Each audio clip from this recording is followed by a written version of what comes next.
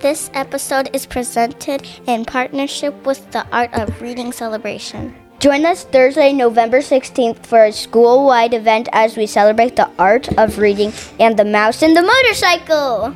Friends and families of Discovery Elementary are invited to join us for a night of fun as students showcase all the different ways that reading enhances their learning. Included in the celebration will be dramatic and musical performances that students have been working hard on. We hope to see you all there.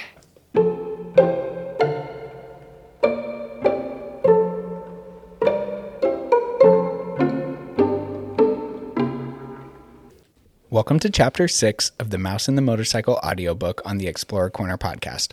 I'm your host, Mr. Alex, and I'm happy to welcome you back and to continue this adventure that is the art of reading.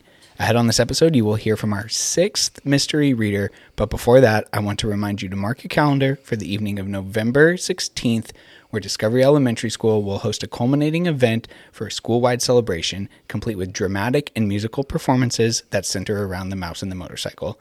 Our students here at Discovery Elementary School are working hard towards this exciting event for families and friends to come and see. All right, let's get to Chapter 6 in this week's mystery reader. As you know by now, each chapter you will hear from a new mystery reader.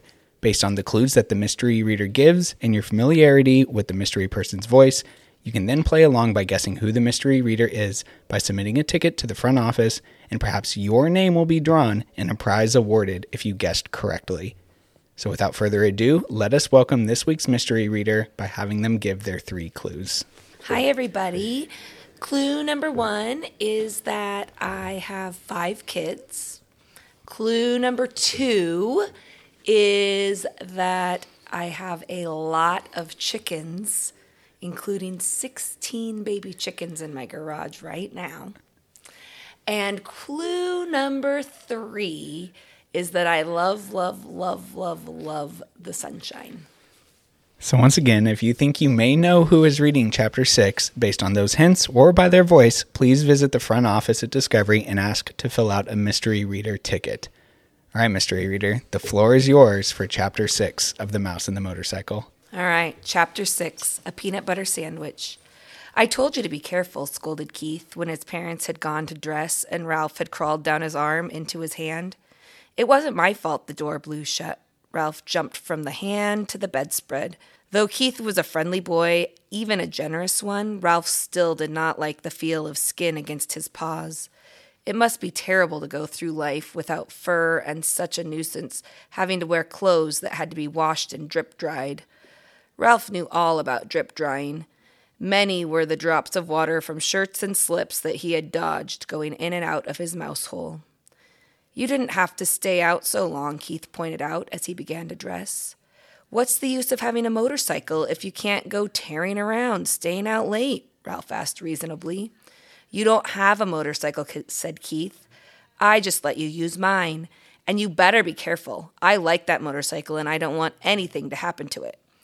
I'll take care of it, promised Ralph, somewhat chastened. I don't want anything to happen to it either. It's going to be harder to get a chance to ride it now that my mother has seen you, said Keith.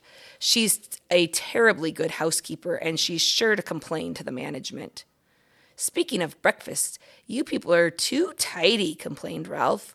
I'm not getting enough to eat around here. You don't leave any crumbs. I never thought of it, said Keith. What would you like to eat? Ralph was astounded. This was the first time in his life anyone had asked him what he would like to eat. It had always been a question of what he could get his paws on. You mean I have a choice? He asked, incredulous. Sure, said the boy. All I have to do is order it when we go downstairs to breakfast and then bring you some.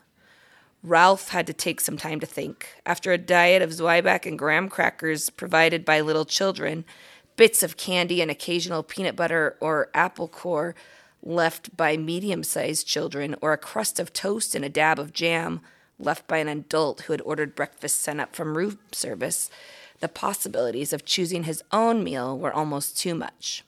I know what I'd like, Ralph said at last, but I don't know what you call it. Once, some people who said they were almost out of money stayed in these rooms. They had 4 children, all of them hungry, and they couldn't afford to go to the dining room. So they got some bread and spread it with something brown out of a jar and put some more bread on top of that. They whispered all the time that they were eating because they didn't want the maid or bellboy to know they were having a meal in their room. Afterwards, they all got down on their hands and knees and picked up every single crumb on the carpet so no one would guess they had eaten in their rooms. It was a great disappointment. It smelled so good, like peanuts, only better. The boy laughed. It was a peanut butter sandwich. Sure, I'll bring you a peanut butter sandwich, or part of one. I'll eat part of it myself. It'll be kind of a funny breakfast, but I won't mind that. Where will you leave it? Asked Ralph. Keith thought for a minute. Where do you live? He asked. In the knothole under the window. No kidding, Keith laughed. That's the hole I poked my finger in last night. I'll say you did, said Ralph. Scared me out of a year's growth. Nobody's ever guessed it's a mouse hole because it's a knothole instead of a chewed hole. I'll tell you what, said Keith. I'll bring up part of a peanut butter sandwich and poke it through the knothole. Just like room service. Ralph could not have been more pleased with the suggestion. What about the motorcycle? He asked. Where are you going to leave that? In my suitcase, I guess. Come on, pleaded Ralph. Have a heart. Leave it someplace where I can get it while you're out during the day. You're supposed to be in your mouse hole asleep, not riding around in the daylight where people can see you. Well, gee whiz, can't a fellow even look at it? Asked Ralph. I bet you like to look at big motorcycles yourself.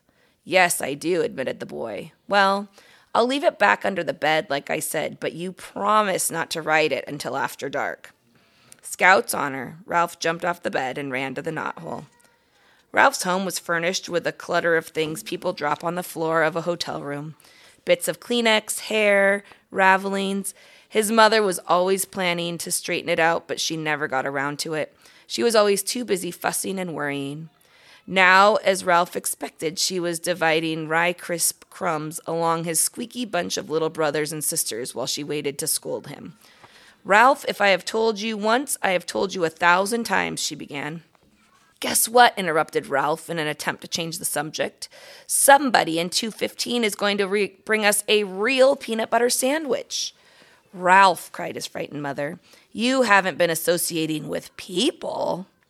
He's just a boy, said Ralph, deciding to keep the complete story of the dangers and the glories of the past night to himself.